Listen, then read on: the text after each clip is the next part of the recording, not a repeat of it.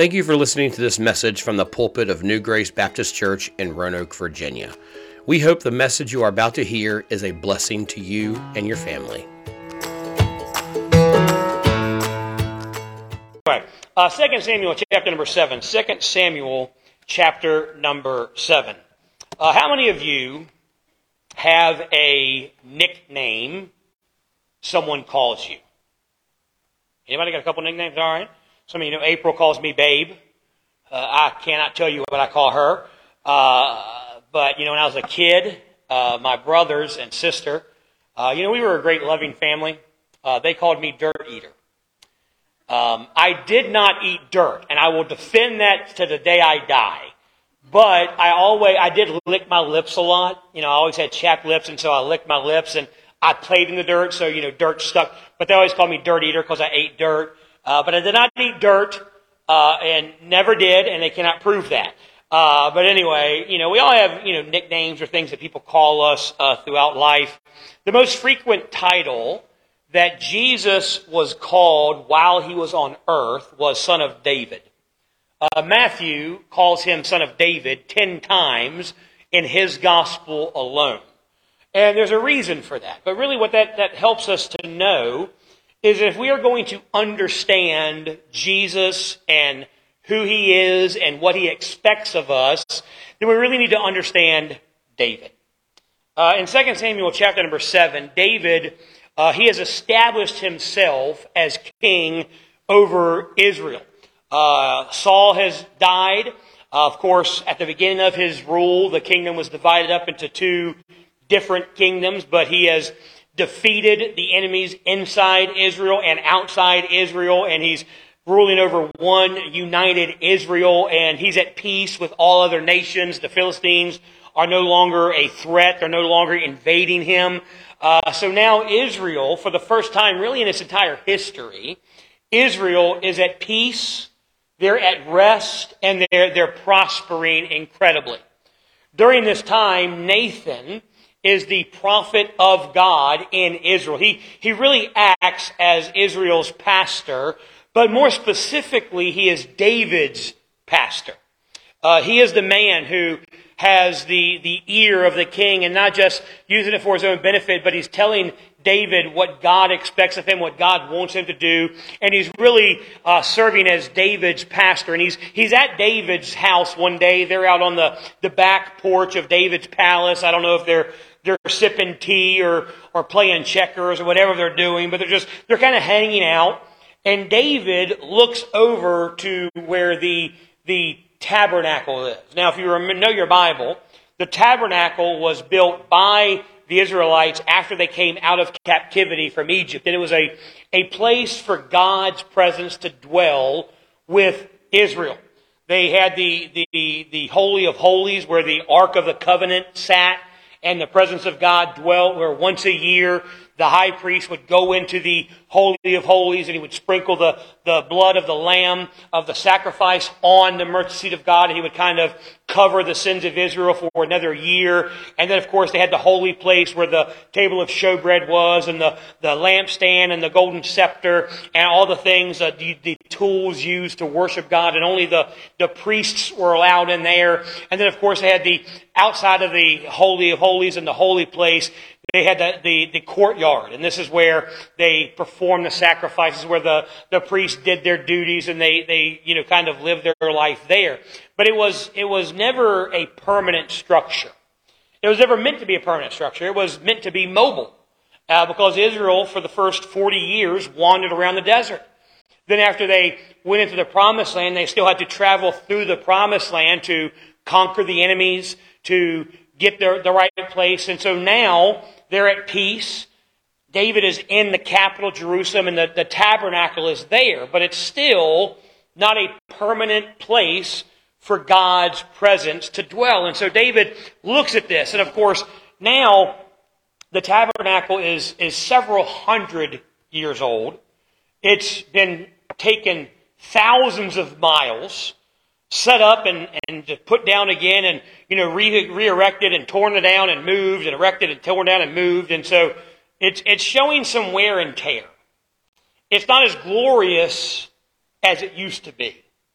It's not as magnificent as it used to be. And so David, he looks at kind of this faded, kind of worn down, kind of, showing some age on it, house of God. And then he looks at his house. And he's living in a palace. And it makes him feel bad. So let's start reading in verse number 1.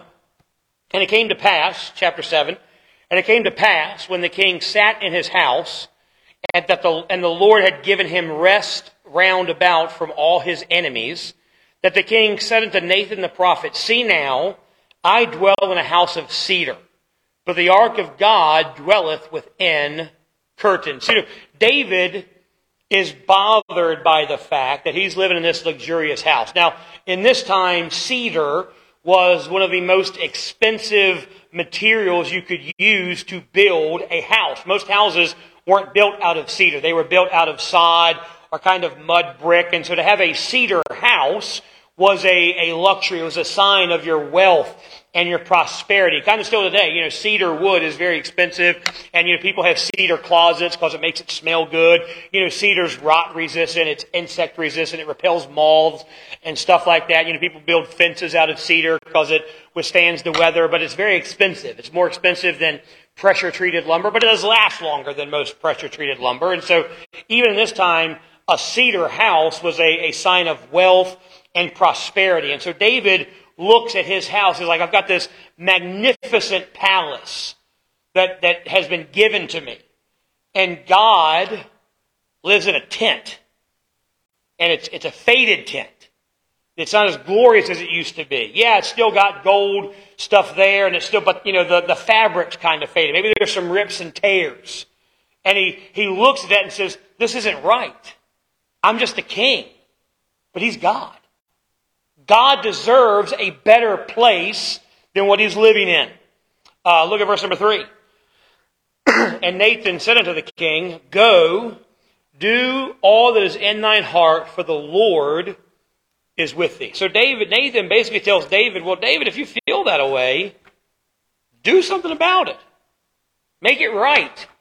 If you're upset that the tabernacle is not as good as it used to be, then have it rebuilt, have it refurbished, have it restored to its former glory, or build God a bigger place. Whatever you want to do, David, you go ahead and do what God has laid on your heart. So that night, God comes to Nathan in a dream. And he tells Nathan some news that really puts a damper on what David wants to do. Look at verse number 4. And it came to pass that night that the word of the Lord came unto Nathan, saying, Go and tell my servant David, Thus saith the Lord, Shalt thou build me a house to dwell in? Whereas I have not dwelt in any house since the time that I brought up the children of Israel out of Egypt, even to this day, but have walked in a tent and in a tabernacle. In all the places wherein I have walked with all the children of Israel, spake I a word with any of the tribes of Israel, whom I commanded to feed my people Israel, saying, Why build ye not me a house of cedar? Now therefore, so shalt thou say unto my servant David, Thus saith the Lord of hosts, I took thee from the sheepcote, and following the sheep, to be ruler over my people, over Israel. And I was with thee whithersoever thou wentest, and have cut off all mine enemies out of thy sight, and have made thee a great name, like unto the name of the great men that are in the earth. Moreover, I will appoint a place for my people Israel, and will plant them, that they may dwell in a place of their own, and move no more. Neither shall the children of wickedness afflict them any more as before time. As since the time that I commanded judges to be over my people Israel, and have caused thee to rest from all thine enemies, also the Lord telleth thee that he will make thee an house. So God goes to Nathan and says, I want you to tell David this. I haven't had a house since I created the world. Ever since I spoke everything into existence, I've dwelt on the earth in this tent. Sometimes I've come in a burning bush. Sometimes I've come in the form of a man. Sometimes I've wrestled. But I've never had a permanent place to live in, and I don't need one. That's not what I'm looking for. I'm not looking for people to see how wonderful I am and to marvel at how magnificent my house is. I've never had a house and I don't need a house. And he goes, besides, it's not your responsibility to take care of me. I can take care of myself. I can provide for myself. It is my responsibility to take care of you, David. See, at its core, Christianity isn't about giving to God. It's not about doing things for God. It's about what God has done for you. We don't work to bless God. God blesses us.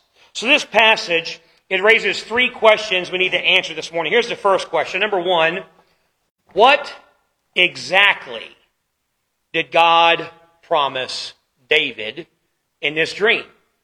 God promised David that God would build David a house. God says, David, you want to build me a house, but I'm going to build you a house. I'm going to provide for you. I'm going to take care of you. Now, when David uses the word that he wants to build a house for God, he uses the Hebrew word that talks about a physical structure. He wanted to build a literal physical building for God to dwell in. But God, when he tells David, I'm going to build you a house, he uses a different word. He doesn't mean, David, I'm going to build you a nice, 4-bedroom, 3-bath, ranch-style house with a pool in the back and a nice wraparound deck and all that stuff. Or, I'm going to build you a huge mansion.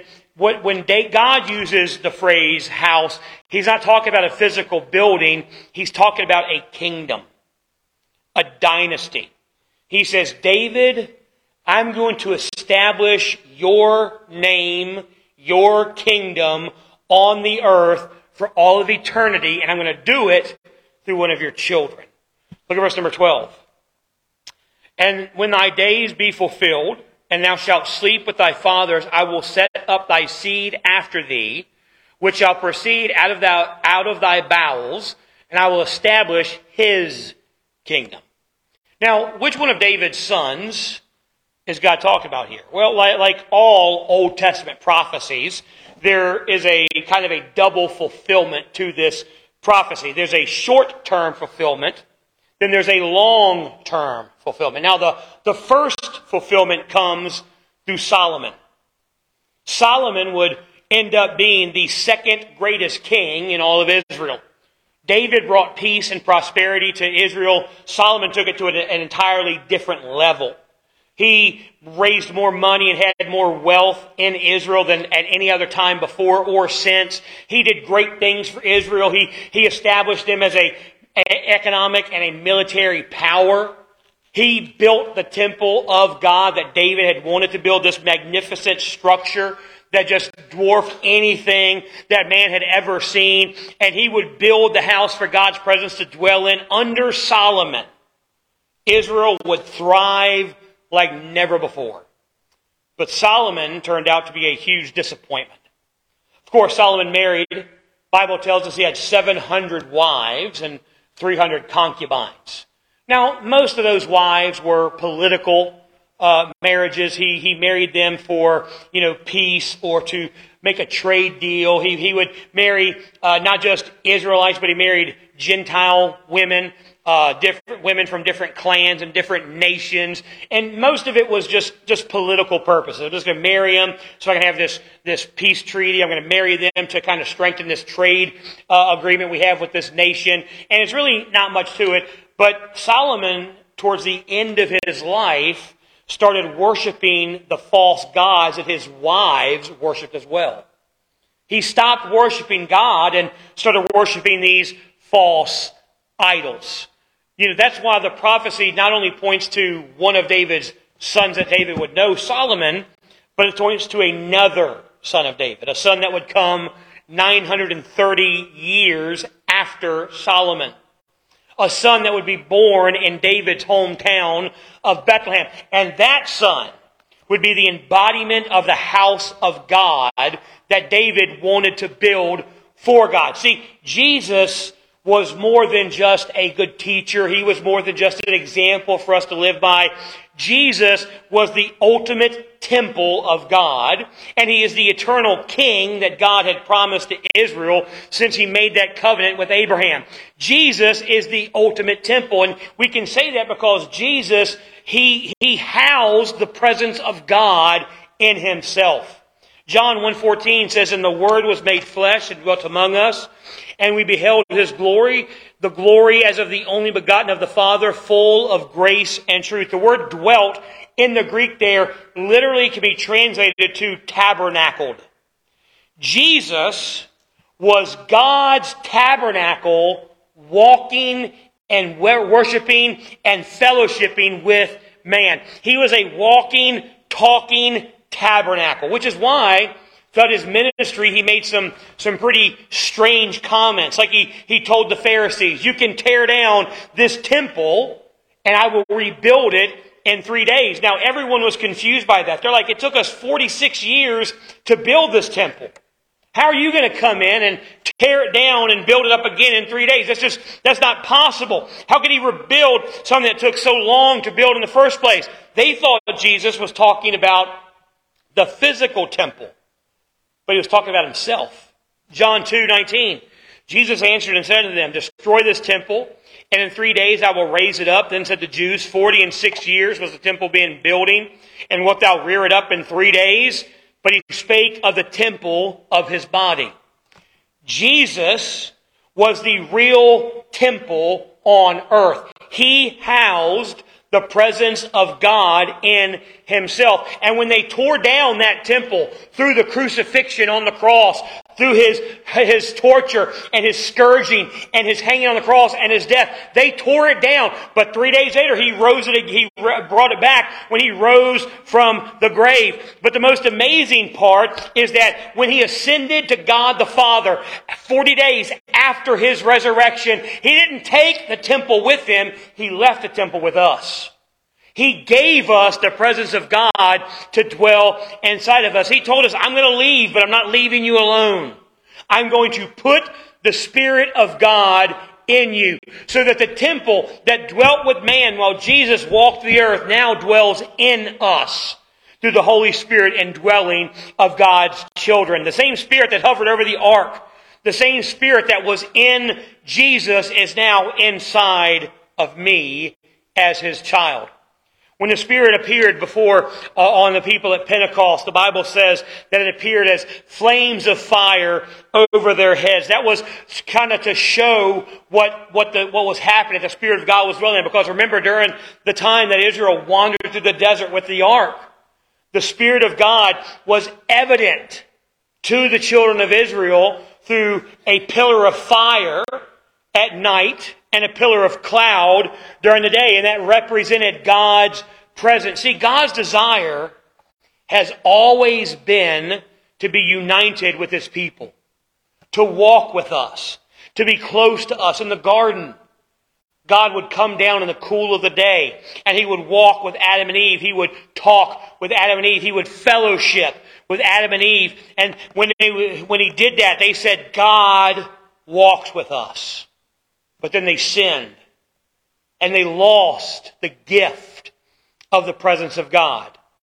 And then God had Israel wandering through the wilderness with the tabernacle, and they would have Him with Him, and He was a cloud of smoke by day or a cloud of fire by night. And when the people saw the cloud, when they saw the fire, they were able to look at that and say, "God is with us.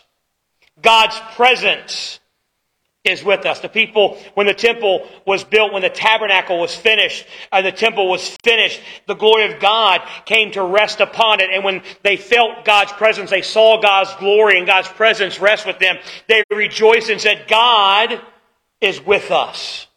God is in the midst of us." Then Jesus was born.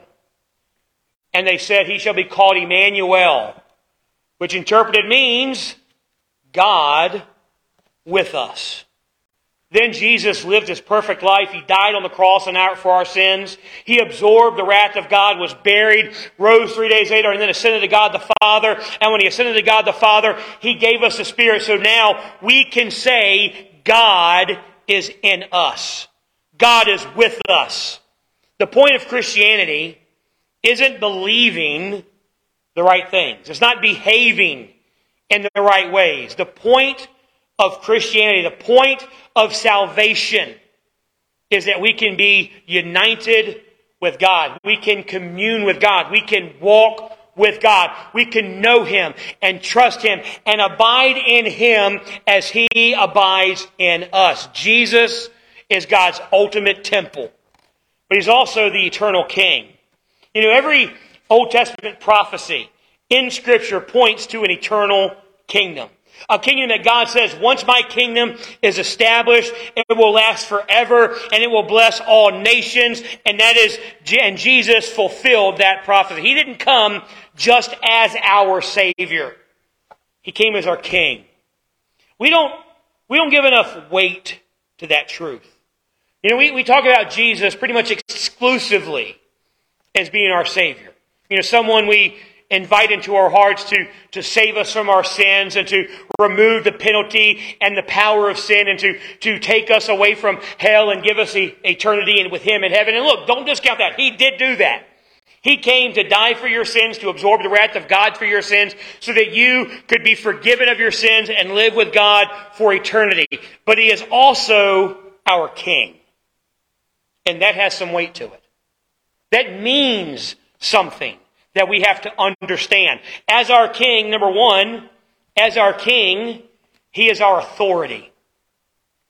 You cannot accept Jesus as your Savior and not submit to Him as your King. You can't separate those two. You can't say, I'm going to accept your gift of salvation, but I'm going to live my life my way. I'm going to accept your gift of salvation, but I'm going to ignore your rules. I'll take what you have for me, but I'm going to live my life however I want to live. You may say it's wrong, but I'm going to do it anyway. God, I don't care.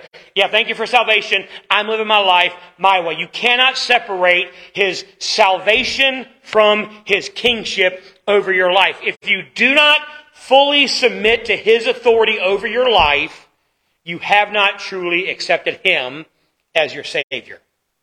He came as our King, and to follow Him is to join His kingdom and to submit to His authority. So Christianity is submitting to Jesus as King, letting Him set your goal, letting Him set the rules that we live by, so that we accept Him as our Savior, and then we see something in Scripture, or we hear something in the message, or we learn something through our prayer life that God says, I don't want you doing that anymore. We say, you're in charge. I'll give up whatever you want me to give up. Well, you know, it may be something I really like. You know, I know God wants me to give up pornography, but does it really hurt anybody? Is it really that bad? Yeah, it is. Doesn't matter if, and look, I can get into, and I can spend a couple hours telling you how horrible and destructive and manipulative the pornographic industry is, how it destroys people's lives, how it's horrible, and just the human trafficking and the slavery that goes into it that we don't even think about. I can spend all day telling you about all that. Doesn't matter if it doesn't hurt a soul. God said it's wrong. What about gossip? And look, y'all can say, well, yeah, what about gossip? What about envy? What about all these things that we wish that we're doing, but God says we are not to do? If God says it's sin, it's sin. Doesn't matter if you believe it is or not. Well, I'm not gossiping. I'm just trying to spread information. You're not a newscaster. You're not Sam Donaldson. Is he still alive? I don't know. But anyway, you're not Barbara Walters. Is she dead? She's dead too? Lord, I haven't watched the news in 20 years. Who's a news guy? Anderson Cooper. Is he still a thing? I don't know. You're not any of these people. You're not Melissa Gaona. She works at WLSLS. I know her personally. You ain't her. You know, she can report the news. You're just spreading gossip. Well, people they don't. You know, if it's not true, not helpful, not benefit, God says don't talk about it. But you don't. Doesn't matter. Whatever sin you think that is okay. And look, I can name some good, some bad ones. And I don't want to go to the whole list of every sin that we can ever commit because most of them are mine. But whatever it is that you think, well, I know it's wrong, but I still want to do it. You've not fully submitted to God as your King. He sets the rules. He sets the guidelines. We just obey. And look, sometimes we treat God's guidelines like we treat speed limits. When you get past Troutville, what's the speed limit? 70 miles an hour. Not 75. Because they have to put a sign up there that says if you're going over 80, it's reckless driving. So when they give you 10 miles, they can pull you over for 71. But we treat it like a speed limit. Well, I know it's 70, but if I go 78, I can get away with it. You know how I know that? Because that's what I do. I set my cruise control 78. I'm not going over 80, but I'm breaking the law. That's how we treat God's laws. Well, I know he says don't lie, but it's a little white lie. It's okay. No, it's not. He's king or he's not king. He sets the rules or he doesn't. We obey him or we don't. You can't have him as Savior and not have him as the king of your life. Christianity is submitting to him as king. So as king, he's authority. Number two, as king, he gives us a mission. As king, he gives us a mission. This new kingdom that we are a part of has its own agenda and has its own priorities. When you became a Christian, you became an agent of his kingdom, and his mission became your mission. Just as you can't be a Christian and be not submitted to Jesus as king, you can't be a Christian and not live on mission for God. Jesus said when we pray, he says to pray, let your kingdom come on earth as it is in heaven. That means in every dimension of my life, in my job, in my relationships, in how I spend my money, I have to ask an important question. What is the kingdom's purpose in this? How am I to use this to build his kingdom? To spread the gospel to a lost and dying world. To show the lost world that we have a better king, a better Savior than anything the world has to offer. I can't have Jesus as my Savior if I'm not living on mission for him. As king, he's our authority. As king, he gives us a mission. And thirdly, as king, he reigns in our life.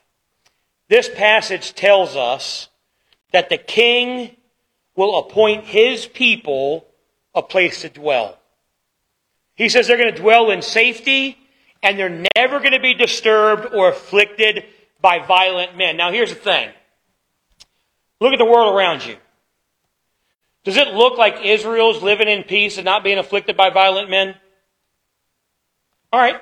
Most of you here are professing believers. You're Christians. Does it look like your life is a life of ease and not being afflicted by angry men? No. It is a mess. So you look at the world, you're like, well, this promise isn't fulfilled because we're surrounded by oppression and sickness and danger is everywhere. But here's the thing. Our king defeated death itself. So yeah, we got danger, but death ain't one of them. Death for the believer is not a loss.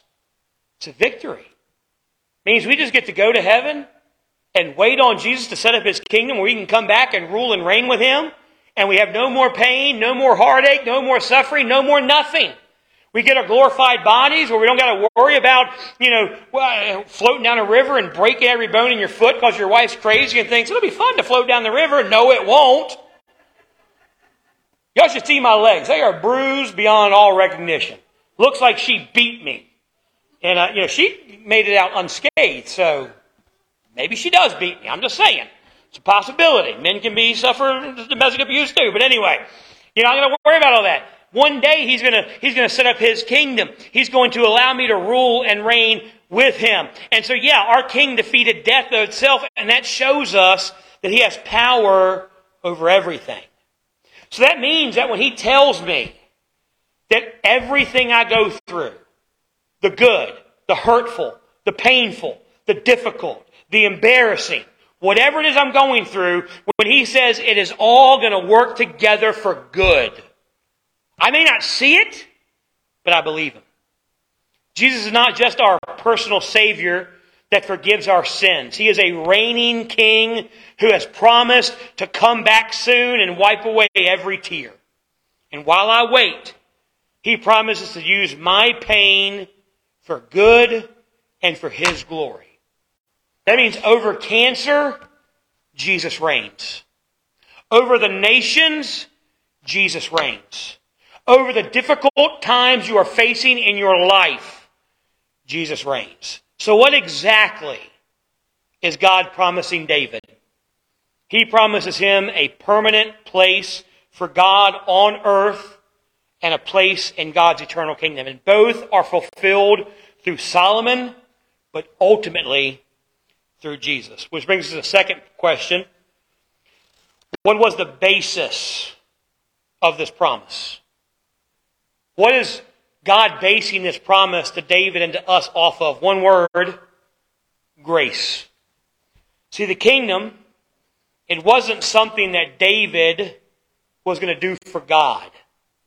It was something God was going to do for David. You know, we've seen already, David is a flawed king.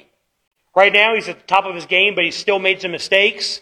He still has some things he's not dealt with, and it gets worse from this point. In a few chapters, we're going to have the Bathsheba incident, where David takes another man's wife, sleeps with her, gets her pregnant, and tries to bring that guy back to try to cover up his sin. And when that doesn't work, he has him killed to try to cover his sin. That doesn't work, and so everything goes wrong. And here's the thing: God knew this was going to happen.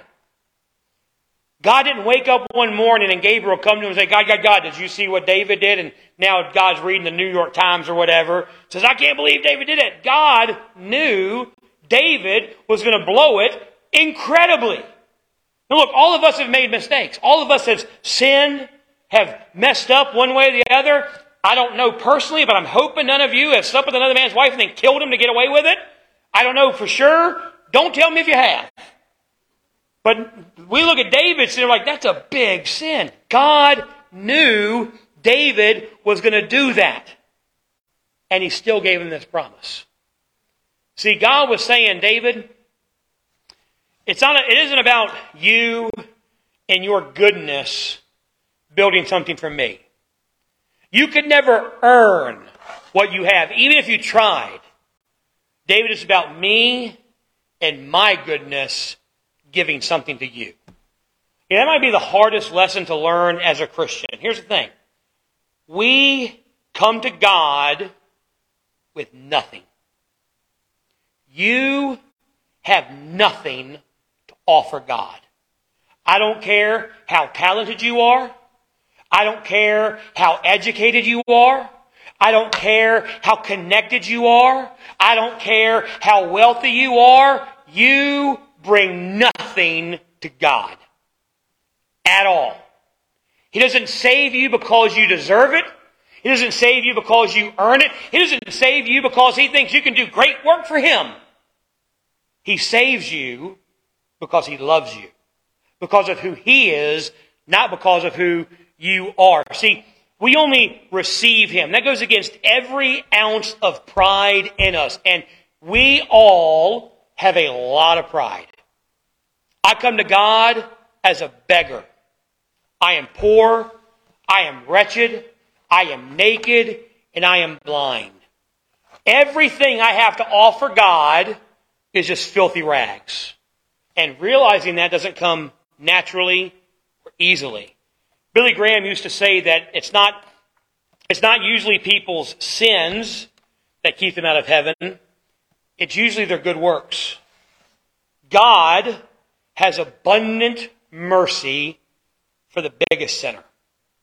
It's our pride and our good works that keep us from it. See, it isn't your weakness that keeps you from being used by God, it's your strengths.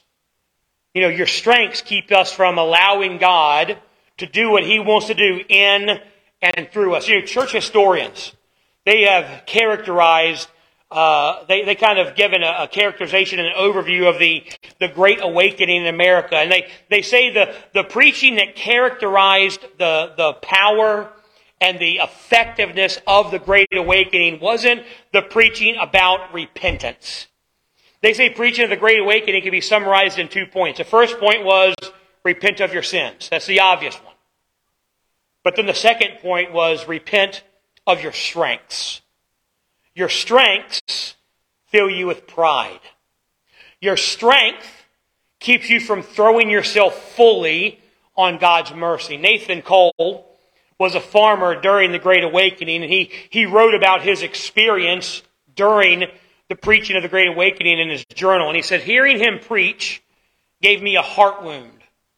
By God's blessing, my old foundation was broken up, and I saw my righteousness wouldn't save me, and I turned to God for mercy.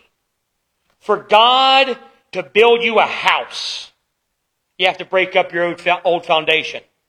So if I asked you, why should God let you into heaven? And you say anything about you, you're wrong. But I know most of you, I know all of you, you're not going to say that.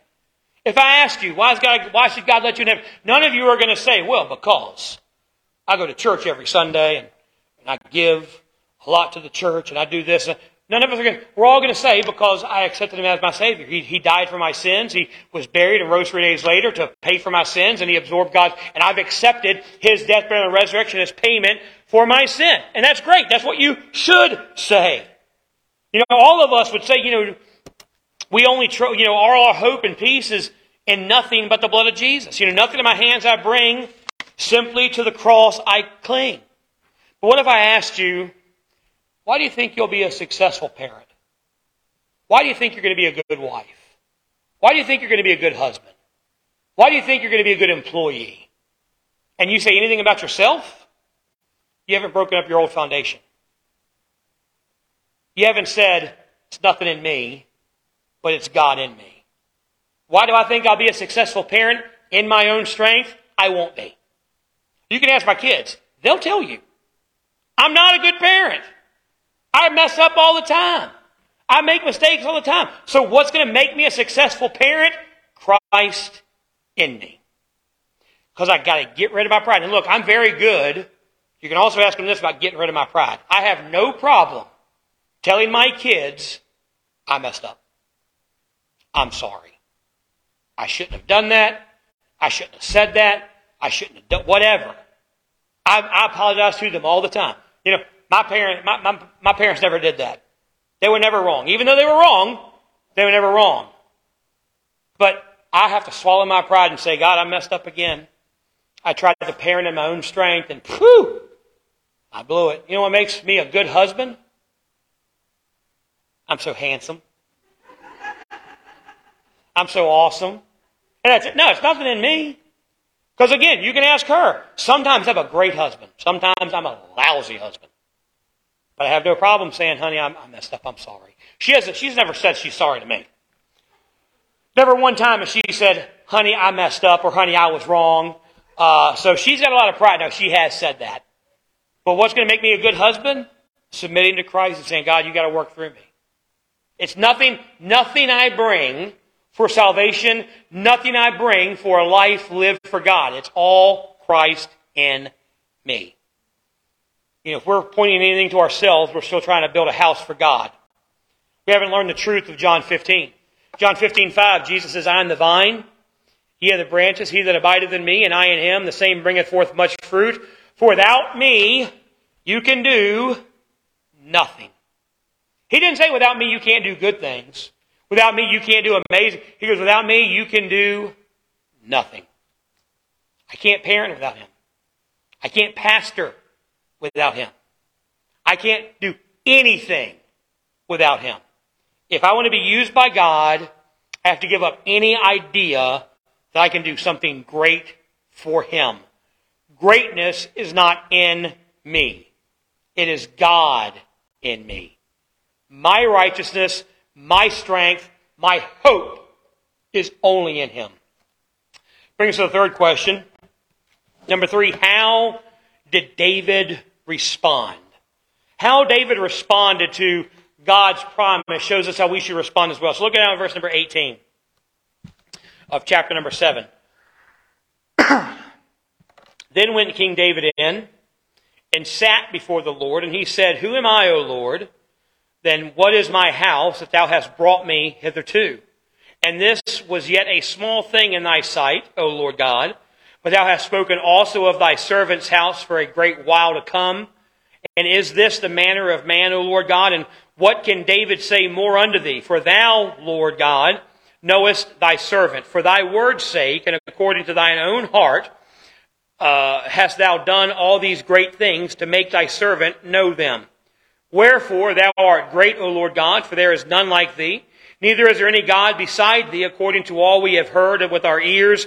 And what one nation and in the earth is like thy people, even like Israel, whom God went to redeem for a people to himself, and to make him a name, and to do for you great things and terrible for thy land before thy people, which thou redeemest to thee from Egypt, from the nations and their gods. For thou hast confirmed to thyself thy people Israel to be a people unto thee forever, and thou, Lord, art become their God.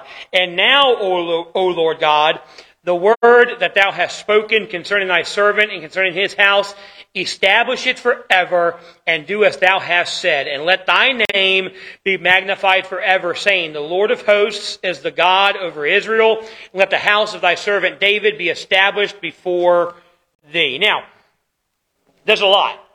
Here's the gist of it. The chapter started with David wanting to do something great for God. It ends with David sitting in wonder at all God has done for him and what God will do in the future. See, God gives us grace and we give him glory.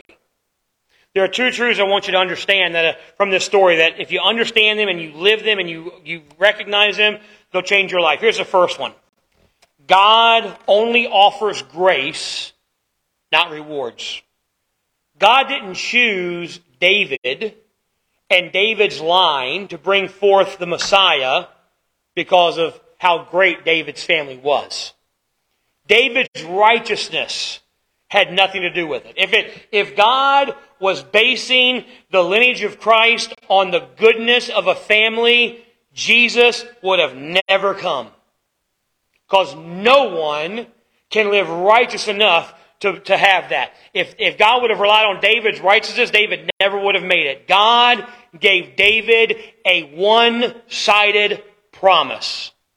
That's great news for us. Because again, in a few chapters, David's going to steal his wife's friend and have that man killed. And when he does that, the promise still stands. God doesn't come to him and say, well, David, you messed up. I was going to do this, but you blew it. You sinned. I'm taking it away from you.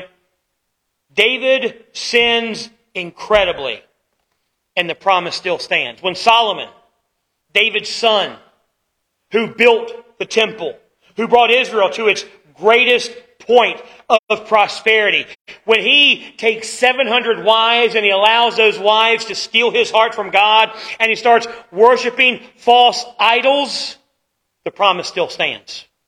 When Israel wanders from God again and again and again and again, and they're taken into captivity and they're pushed out into exile and they're punished by God again and again, only to come back to him and turn on him again, the promise still stands. God gave David a promise based on grace, not based on how well David performed for him. God doesn't choose us because of our righteousness, because we have nothing to offer him. He doesn't choose us because of our potential righteousness, which also means he won't reject us because of our failures. Charles Spurgeon says, I have no questions that God chose me, because I am quite sure that if God had not chosen me, I should have never chosen him. And I am sure he chose me before I was born, or else he never would have chosen me afterwards. And he must have chosen me for reasons unknown to me, for I never could find any reason in myself why he should have looked upon me with special love. See, if God didn't choose you because of your righteousness, then he's not going to reject you because you don't have any. The basis of his relationship with you from start to finish is grace. God is building you a house, and he's made a one-sided promise to finish it. Now, there is a catch. To partake of this promise, We have to repent of our sins and receive grace. Repentance means acknowledging that your sin is sin. Even if you don't think so, even if the society doesn't think so, even if culture doesn't think so, your sin is sin because God says so. God decides what is right and is wrong. You submit to Him. You ask for His help in overcoming your sin. Now, a lot of us, we've repented. We've accepted Christ as our Savior. We've turned from our sin and turned to Him and accepted His death, burial, and resurrection as payment for our sins. But we still struggle with sin on a daily basis. I'm not going to ask you to raise your hand who struggles with sin every day, because someone's not going to raise your hand and then you're sinning by lying. So I don't want to call you out as a blatant liar right here. But look, every one of us, every day, struggle with some sin. Some of you have this, you're struggling with the same sin over and over and over and over again. Will God ever give up on you? Proverbs 24:16 says, "For a just man falleth 7 times, but riseth up again." If you're walking behind somebody in Walmart and they fall once, you're like, oh man, poor guy. He gets up and falls a second time. Think, maybe I should start recording this dude. He falls 7 times. You're going to think, this guy, something's wrong with him. He's sick, he's drunk, there's something wrong with this guy. 7 times in the Bible, if you've been coming to our Sunday nights, you know the word 7 in the Bible, the number 7 means completion. Means 100%. See, God says the righteous man isn't someone who doesn't fall at all. The righteous man is someone who falls a lot. But he gets up every single time. He falls, he confesses, he forsakes it, he gets up and walks again, falls again, falls again, falls again. But every time he falls, he gets up and walks with God. Because God didn't choose you when you were strong, God's not going to give up on you when you're weak. See, we don't perform and God rewards us. God gives us grace and we receive it. God only offers grace, never reward. Second truth we want to know. Number 2, God is building you a house. God did not need David to build him a house. David wasn't capable anyway. God created everything, so what possibly could David offer him? Psalms chapter 50 is a psalm of David. Verse number 12 says, "If I were hungry," this is God talking, "if I were hungry, I would not tell thee, for the world is mine and the fullness thereof. Will I eat the flesh of bulls, drink the blood of goats, offer unto God thanksgiving, and pay thy vows unto the Most High, and call upon me in the day of trouble, and I will deliver thee, and thou shalt glorify me." Here's what David's saying here. If God has a need, He's not coming to us. We have nothing we can give Him anyway. If God's hungry, He'll make Himself a sandwich. And He doesn't got to go to the fridge and get the mayonnaise and the tomato, and if you use Miracle Whip, that's a sin against God Almighty. That's in the Bible somewhere. He doesn't got to go, He just said, here's the thing, God doesn't need anything. And even if He did have a need, what could we give Him? He made us. He created everything. So what could we possibly give to Him? We have nothing to offer Him. He doesn't need our money. He owns it all. He doesn't need our talents. He's the one that gave them to us. He can do whatever He wants, whenever He wants. We just offer Him thanksgiving and obedience. Give God glory for what He's done and what He's going to do through you, and just ask Him, God, what do you want to use me for? See, we glorify God by calling on Him in the day of trouble and trusting Him to take care of us. God is building you a house by how He's building His kingdom on earth through you. Exodus 14 says, "The Lord shall fight for you, and you shall hold your peace." See, being a Christian doesn't mean just sitting around doing nothing. Psalms 50 tells us that we offer ourselves to God, and we ask Him, God, how do you want to use me? We don't come to God and say, God, I got this great talent. You should use me that way. God, I got a bunch of money. You should use me that way. God, I'm real good at it. We come to God and say, God, I've got nothing to offer you. How do you want to use me?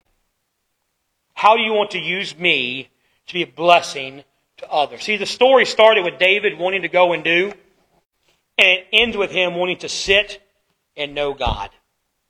Christianity isn't going to do great things for God. It's sitting in wonder of all the things He's done for you and waiting for Him to show you what He would have you to do. Let's pray. Heavenly Father,